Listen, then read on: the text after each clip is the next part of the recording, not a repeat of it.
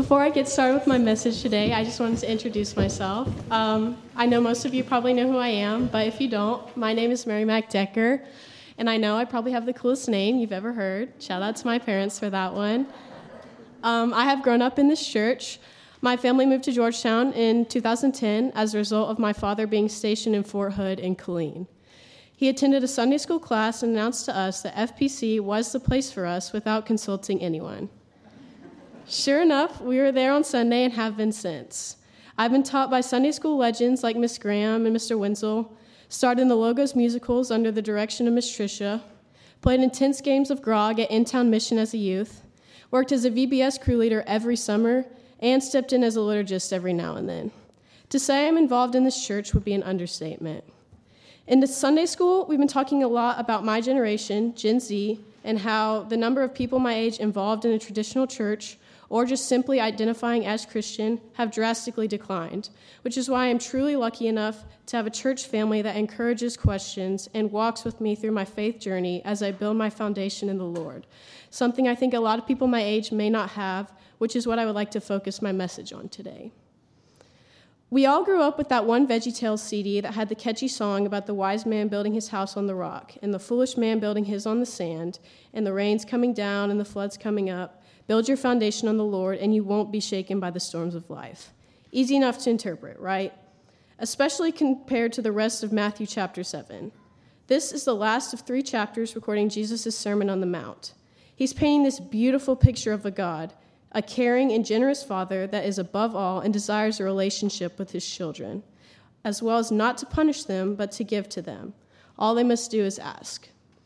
Jesus describes the path a believer walks in verses 13 and 14, and it is not easy or wide. It is narrow and untrodden, suggesting that the path to life is one you must decide for yourself. You are the only one to fit through the path. Nothing else may come with you. He gives depiction of just about everything that prevents us from entering this narrow gate to the path of life, such as things to outwardly avoid, like false prophets and false disciples, as well as sins to inwardly avoid, such as judging others.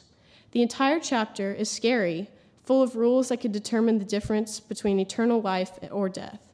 But embedded in them is the promise of salvation from a loving God, one who does not seek to destroy, but rather bring life to his children whom he loves. Jesus ends the sermon with the parable of the wise and the foolish man. We are told that those who practice the teaching of Jesus are the equivalent to a man building his house on a rock. And when the storm came to destroy it, it did not fall. And then there are those who do not heed the word of God and practice his teachings, and they are the equivalent of the foolish man who chooses to build his house on the sand. And when the storm came to him, his house was destroyed with not just a crash, but a great one. If you've ever been skiing, you know what it's like to be going strong, getting the hang of it, finally feeling confident, only to have your board or your ski catch the edge of the snow or hit a patch of ice and just go flying. Your poles, your goggles, the board, the skis, all in different directions. You hit the mountain so hard you can't even tell where you are. They call it a yard sale. And it does look pretty ridiculous. But that's the exact kind of crash Jesus is describing here. It's hard to get back up after something like that. So we have a man who represents those who practice Jesus' teachings, who builds his life on them and has a solid understanding and belief in the word to bear the storms of the world with. And then you have the foolish man, who represents ignorance of Jesus' teaching, who builds his life on the shifting sand of worldly things to support himself and falls with a great crash in the presence of the storm. 2 possible outcomes, 2 destinies, stand strong or face destruction. I think my biggest question reading this was, how do we keep the strong foundation of our life in Jesus instead of trading it for the things of this world? Growing up in the church, you learn pretty fast, it seems the world is advertising foundations of sand. There's always something new to fill your life, build your life on.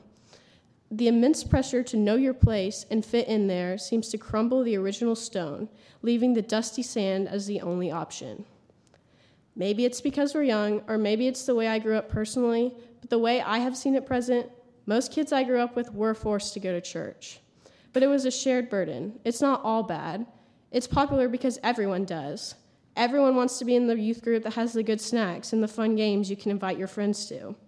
Most kids have that sort of foundation in the church. But as we got older, church became more of an option instead of a requirement.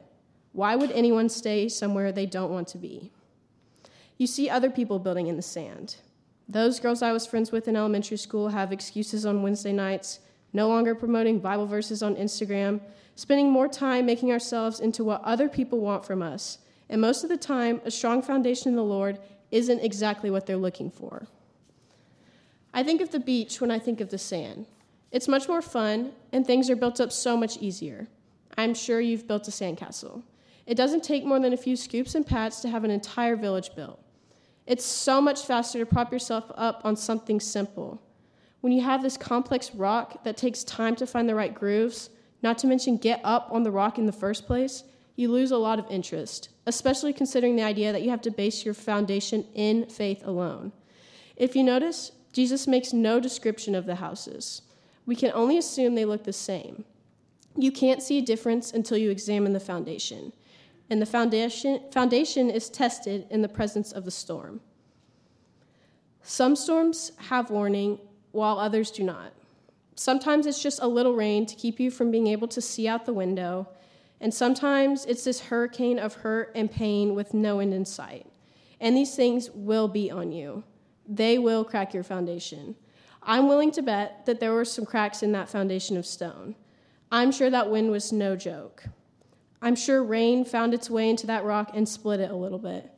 That's what the storms of the world do. But even with these cracks, these holes they make, when the sun comes out when it's over, and it truly always does, the reality is that the rock is too strong to be broken by any storm. The cracks can't go all the way through and crumble something built by God to last. I encourage you to look at your life and examine what you are building it upon. Are you doing your best to stay true to your foundation? Or is it something you find yourself relying on when the storms do weigh on you? Have you found a foundation in the Lord? Having a foundation in the Lord is not something you should want because it serves as a protection against bad things, because it does not. Your life is not any easier when you build it on God, and I would almost call it harder. But upon a strong foundation, God can build his calling for you. And personally, I have only been recently enlightened of mine. I have always believed in God, and it is something I have never doubted. I have always felt comforted by the fact that I was watched over and loved by God as far as I strayed, and felt he had a place for me on this earth. I've seen people weighed down by horrible things and wonder how they do it. I do not think I carry a heavy burden in this world.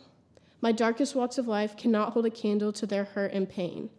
I do not say this because I think God wanted my life to be easier than anyone else's, nor because he loved me more. I always thought it was because he thought I was too weak to carry anything truly heavy. I've recently discovered that this was not his intention. He has given me this heart full of care and understanding, not for myself, but for others. He lightened my load to help others carry theirs. It scared me at first, but I have come to realize that this is my greatest strength, and I have no fear stepping into it. There is no greater gift on earth than feeling loved, being seen and heard, and knowing someone is there for you however you may need. Lord knows I fell short yesterday, that I have today, and I will tomorrow. But it is not by our own doing that we are saved, nor by someone else's. It is by his grace we are saved. It was God who showed us love, and Jesus who taught us how to love. And that is the foundation of this church, and I can only hope to build mine upon a love like that too. Amen.